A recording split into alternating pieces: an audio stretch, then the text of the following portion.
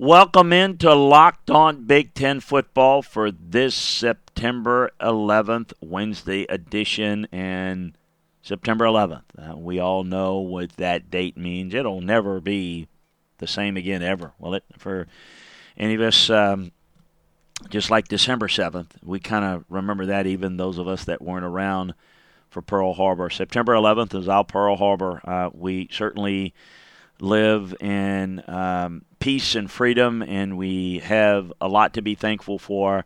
But certainly, as we should always be in remembrance, we are especially are in fond remembrances of those that were victims directly, and then indirectly, and then all of us that were a part of what went on September 11th.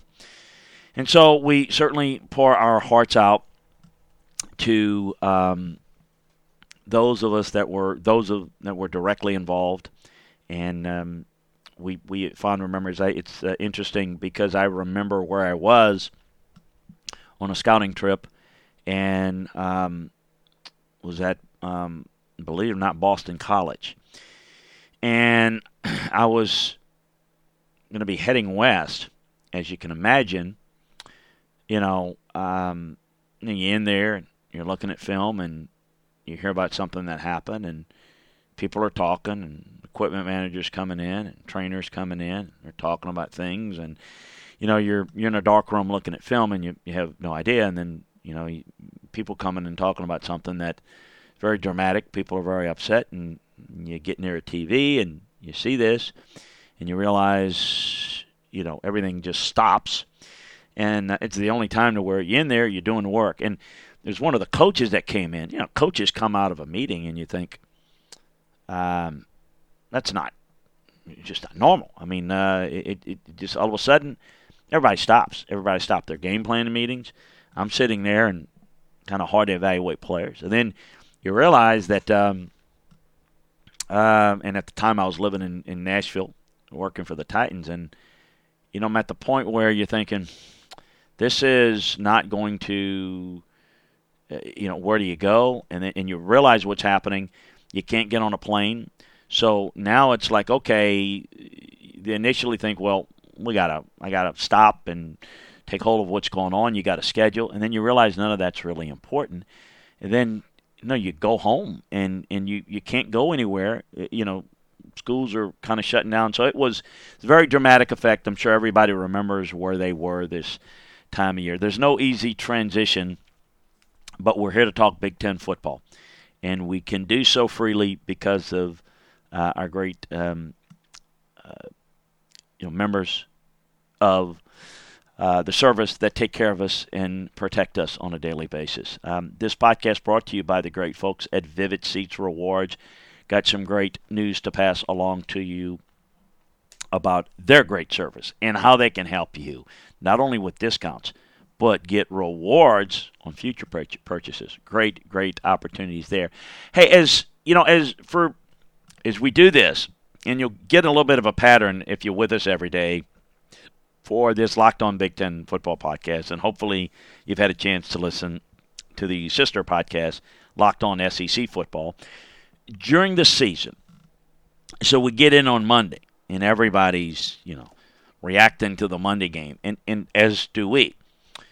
But understand that it takes time, for somebody like me that has a lot of film to look at to get through everything. So, as I'm watching games live and absorbing things and making notes, mental notes, mostly physical notes, that I can go back, things that I want to go back and study, it takes a lot of time to do that. So, on Monday, you're looking at something, and in my case, I'm reacting to it on a very superfluous view. What I've seen, what I saw, in many cases, watching a game that I was watching with 5 or 6 other games on at the same time.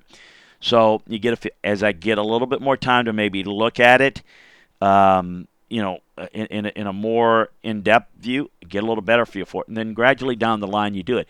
And then what ends up happening is you end up looking at film, getting ready for next week's games, and sometimes you see not only the team that you're looking for, but the team that they're playing, and so on and so forth. So the point I'm trying to make is we give you a good feel as the week goes along about truly what happened and how that might affect things going forward. But a couple of things that I wanted to kind of take you inside the film room and kind of what I uncovered that would be interesting that I think going forward. Iowa's got Iowa State this week, and they played Rutgers last week. Iowa State, I've mentioned this before, that Iowa State's kind of the little brother in the state. It is they play with a chip on their shoulder. They're not as good a team as Iowa State's been in the past. So it's going to be a bigger challenge for them. Iowa is typical Iowa. They are really good at the line of scrimmage. They're really starting to advance and improve their passing game in terms of their route concepts vertically and with their receivers, and their backs are getting better. It's a really good, solid team in Iowa. They're not a great athletic team. Athletic teams will beat them. Teams that are faster will beat them. I'm not sure right now that they could beat Wisconsin, but I think they're right in that mix. We shall see. But in a lot of ways, they're really, really good in terms of good defensive line, good offensive line. They're where they're supposed to be. They completely shut out Rutgers, and I know it's Rutgers, but Rutgers couldn't do anything against them. So I'm very curious to see how they play against Iowa State. Again, motion in Ames is going to be high. That's where game day is and all that hoopla. I think you're going to see Iowa State give it their best, play their best with a lot of high energy. How will Iowa respond to it? I think they'll respond with a win, but how it'll look is kind of intriguing to me. We shall see. Purdue. I mentioned this on the SEC podcast, talking from Vanderbilt's standpoint, but really impressed with what Purdue's getting done offensively. I think Elijah Sindelar is very underrated. I think his skill sets may not. Heard somebody talk about, well, he's not that good and all that. Well, here's the thing. His numbers are approaching, Kyle Orton, Drew Brees. Well, then that suggests this guy is a great NFL talent, future talent. That's not really the point here. The point here I would make is that Sindelar is really good decision maker. They scheme guys open, and they've got really good receivers in which they're really attacking defenses. And they attacked Vanderbilt's defense really good. They're pushing ball down the field. They didn't run it hardly at all. And they'll take deep shots on you. So they're going to test your coverage. They're going to loosen you out the tackle box. So, look, it's interesting to see how this offense will evolve and maybe cause some problems within the league. March Madness is right around the corner. If you want to win your office pool, you need to stay caught up with all the college basketball action with the Locked On College Basketball Podcast. Every Monday, Andy Patton and Isaac Shade recap the biggest stories in college basketball, keep you up to date on the NCAA tournament bubble, and get you ready for the upcoming week of games.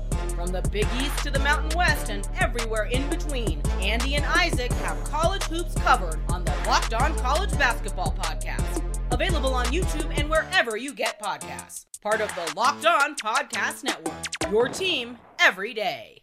You are Locked On Big Ten Football. Part of the Locked On Podcast Network. Your team every day. We've talked a little bit about Army and their the Michigan performance against Army. I'm curious to see what they do offensively with the open date. Wisconsin has an open date. I think people are throwing dirt on Michigan. If you've listened to this, you know that I did not like Michigan to win the conference. I liked Ohio State to do so. But this is kind of a little crossroads for Michigan in terms of how they're going to create their identity on offense. The thing that jumped out at me the most when looking at the tape is how the offense struggled so much against Army's defense. And I've talked about the lack of rhythm on offense when you're having a hard time getting off the field defensively and you're not getting enough offensive reps. I get that. I pointed that out. But when it's 4th and 2, 3rd and short, and they're running spread, okay, that's their identity. That's what they want to do. But I think they've lost a lot of their physicality in doing that. And I think you always need to be cognizant of that when you run this style. I'm for it. I'm not against the style. I recognize its value, its worth, its ability to take your game to a different level. But I do think that one of the things that maybe people are doing is maybe they're getting a little bit too far away of it. I think maybe Alabama did some of it. I think maybe Oklahoma's doing some of it. They can be, and those are great offenses. Michigan's anything but a great offense. In fact, they're disturbingly bad off of last week's performance. So what are they going to do this week? I would suspect they're going to try to spread out Wisconsin's defense, because Wisconsin defense is well positioned, and if you don't spread them out, you're not going to take advantage of some of the speed advantages that you have over them. But are you going to be able to execute it well? Let me say this. We talk about scheme, we talk about play calling. That is really important. But you know what's most important? Is how you teach and how you, more importantly, in the end, execute a system. There are many systems that can be successful. There's some systems that are not as successful. What is important is how you execute it. The system itself is only as good as how you're executing it. And right now, Michigan's not doing anything consistently well on offense. So in the open date, they got to figure out their identity. What are they going to be? I think you saw last week that they tried to go back, do some power stuff in short yardage situations. Charbonnet ran the football well. But I think they don't feel comfortable doing strictly that, and I get that. But they're not executing the spread quite as well as they need to. Spread offense is not about calling ball plays, folks. It's about teaching it. When you teach it, then you can call it. They're not. Something obviously is not going well there, and I'm curious to see what they're able to do, because if it's not appreciably better, they're going to struggle against Wisconsin. I expect them to make some systemic changes in terms of not the look, but how effective they can be running certain things. So people have asked me, well, what do you do in this situation? Here's what I do. I'd spend a lot of time scaling down to what can we execute well. Better to have less things. Better to do less things and do them well.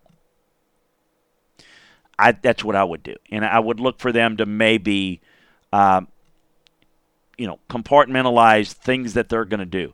First down, second short, second medium, second long, third and short, third and medium, third and long. Look at those things that you can be effective doing well. Better to do something well than, well, this is going to work really good against this front or this coverage, but we don't execute it very well. Well, then it won't look good. Well, it was a dumb play call. No, it wasn't a dumb play call. It was a right play call, but if you didn't teach it correctly or they're not getting it, you got to look at it. That comes to the other point. What are you teaching? How are you teaching it? Why is it not getting across? Got to figure that out too. But you got to do it in a hurry. And I'm curious to see what comes out of it for Michigan. This will tell us a lot about the coaching acumen on Michigan's staff, how well they play against Wisconsin. I'm telling you, look at it. People look at the over-the-top purview. I look at the little minutia. What adjustments they make, how much better will they execute or not against Wisconsin, will tell us an awful lot next week. That's not this week, obviously. Ohio State, I don't really like Indiana's chance of slowing them down, and I don't know that Indiana's going to have enough possessions to be able to score enough points. But I will say this. I'm curious to see what this Ohio State defense will continue to do and continue to look like against a pretty good Indiana offense. Different-looking style of offense than Cincinnati, so I want to see how they react. I want to see if Maryland is going to be able to score as many points against Temple. I bet they will score a lot of points. But I'm curious to see if that continues. That is in the early slate of games, 11 a.m. Central. They got Penn State coming up pretty soon, so it'll be interesting. I I don't like looking at Penn State. I didn't like the slow start against Buffalo. Would not advise a slow start against a chip on their shoulders Pitt team. Pitt's physical. Pitt's tough. Pitt will, again, have a chip on their shoulder. They're just not athletic enough on offense. Penn State can't play around in this game. I think getting an early lead, getting to a fast start on offense is key. I don't think Pitt will be able to make enough big plays, and I'm curious to see how effective Pitt will be able to run the football in this game, or the lack thereof, because I think that is going to tell us a little bit about Penn State's front against how Pitt likes to block.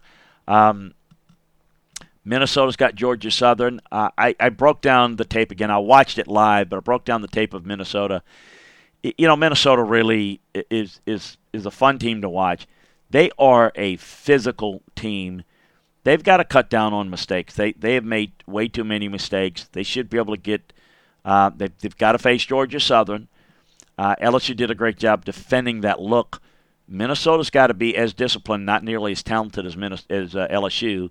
So they've got to figure out that look can't get caught napping. I want to see Northwestern improve their passing game against UNLV. That is real concerning at this point. That's something else that I looked at. I want to get into a couple more matchups that I think are intriguing here in a little bit. But I want to talk to you about the great folks at Vivid Seats. They're an online event ticket marketplace that's dedicated to providing fans of live entertainment with experiences that last a lifetime. With Vivid Seats, listeners can watch their favorite teams and artists perform in person, earning credit back on all purchases made through the Vivid Seats app via the Vivid Seats Rewards loyalty program. Vivid Seats helps fans find their seats to any of their favorite live events, including sports, concerts, theater, and more, all through the Vivid Seats app. Vivid Seats offers great prices and easy purchasing experiences, as well as an in-app loyalty program, Vivid Seats Rewards. With reward status ranging from MVP to Hall of Famer, I can relate to those. Customers can earn from 10% up to 16% credit on all their purchases throughout the app for the month of August. Go to the App Store or Google Play and download the Vivid Seats app. Fans are automatically enrolled into the Vivid Seats Rewards loyalty program and will enjoy credit on all purchases as part of the Vivid Seats Rewards. So all Vivid Seats confirmed orders are backed by a 100% guarantee. Get a discount, get rewards, get your seats, all at Vivid Seats. You are Locked On Big Ten Football, part of the Locked On Podcast Network. Your team every day. Hey, before we wrap it up for today, I want to talk a couple of more things that I am interested in watching going forward. I'm going to go back to Wisconsin. Like the way they're playing up front, like the way they're running the football, like the way they're playing up front defensively. I think they are off to a really good start. I think Jack Cohn is throwing the football well, and with Cephas and the rest of that receiving core, which is underrated, by the way, they're doing a nice job. But I'm curious to see how effective these receivers can get open against better defenses. I'm curious to see what this past game looks like against Michigan. We talk about Michigan's needs of focus going into the open date, getting ready for Wisconsin. I am, as you can tell, really looking forward to that game. But this Wisconsin team, I don't look at this passing game as something that is overly exciting, I think they're effective, but I don't know that they're overly challenging at this point. But with their running game, I'm curious to see. And I went and looked what teams can cause them problems in terms of getting pressure on the quarterback and containing those receivers. And I think there's some in the league that can. But for the most part, they are built like a Big Ten team that can get open. I think those things are going to be interesting to watch and will determine to what degree this Wisconsin team is what level of good? They're good. Can they be very good? Can they be the team to beat in the West? I know some people think they are. I think they're one of them, and I think they're the favorite. But I think that will take them where at a different level if they're able to be really good in the passing game. I will say the same thing about Michigan State. Michigan State is better than Wisconsin on defense. They've got better playmakers there. I think they can control games even better. I thought they ran the football well. I thought Elijah Collins was outstanding last week against Western Michigan. I'm very curious to see going forward as we get into conference play, again, what can this offense do? So, for this week against Arizona State, in East Lansing, this is a different Arizona State team. Arizona State team is not as good. Arizona State team is not going to have the home field this year. I like Michigan State's chances in this game. But what I am looking for is to see this passing game can be developed and improved. If it can, then you're talking about a whole different level of good for this Spartan team. If they cannot, then I think it certainly it reduces the margin of error.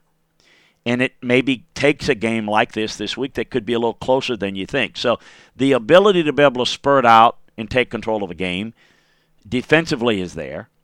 But offensively, it's what I'm looking for when I study Michigan State. I really like Penn State's athletes. I really like their ability to get you in space. But kind of the opposite, I guess. You're looking at teams that a team that doesn't always play with the discipline of being where you're supposed to be, hyper-aggressive. Listen, a lot of it's not just, wow, boy, this team's really well coached, this team's not. It's more than that. It's about your style. If you're going to be ultra-aggressive and you're going to take chances, you're going to make more mistakes. If you're more about, and I think defense is about positioning. And I think it's going to be interesting to see how this Penn State team kind of cleans things up because they go through stretches where they look like an average team. They're not playing near their ability. A lot of teams do that. But, like for example, defensively, against Buffalo. Buffalo controlled the clock in the game. Penn State couldn't do anything on third downs. Then defensively, they weren't able to get enough stops, and so they don't have enough chances. So you look at their overall offense, and if you're a stats person, look at this and that, you don't dig deeper, you think, good offense. Not good on third downs. Can't stay on the field on third downs. Now your defense is on the field more. You know what I say about that and preach that to where you're nauseous, I know. Your defense all of a sudden gets worse and worse. So some problems there. So I think it's an interesting week in that I want to see a little more from some of these teams. What Penn State can do against Pitt's running game, which is not as good as Pitt's running game last year. But I want to see how it plays out. I'm very curious. We're going to get into this a little bit more about what Purdue does against TCU. TCU plays very good situational defense. They do a pretty good job of leveraging in the pass game, so I'm curious to see how Purdue attacks it, whether they typically go tempo. I like Purdue's offense more. I think they're going to score enough points, and I haven't seen enough out of TCU's offense to believe that they can outscore people. So the quarterback plays pivotal, still in flux at TCU. Purdue's a little bit better at home offensively. Going to be interesting to see. But as I like to say, every game is a learning experience. And when they play it and I can watch it, I get a feel for it. But when I can break down the tape, then it really comes to you with it comes into focus. It comes in with a great deal of clarity. It's the difference between watching TV on those old fuzzy TVs with rabbit ears where you're looking through snow to watching high definition 4K or whatever the cult name is now for where you can see the beads of sweat on the helmet like it's just you can touch it. That's how much clearer it gets when you're able to watch the tape and know what to look for. So I'm curious to see, while some of these games are not really great matchups, it's certainly ones that we can learn from. So we're going to be back here the rest of the week to break it down for you, get you ready for these games, get more inside the film room, keep you up to date with all the latest news and notes from around the league. Right here on the Locked On Big Ten Football Podcast. This will wrap it up for today, and we'll check in with you tomorrow. Thanks again, everybody.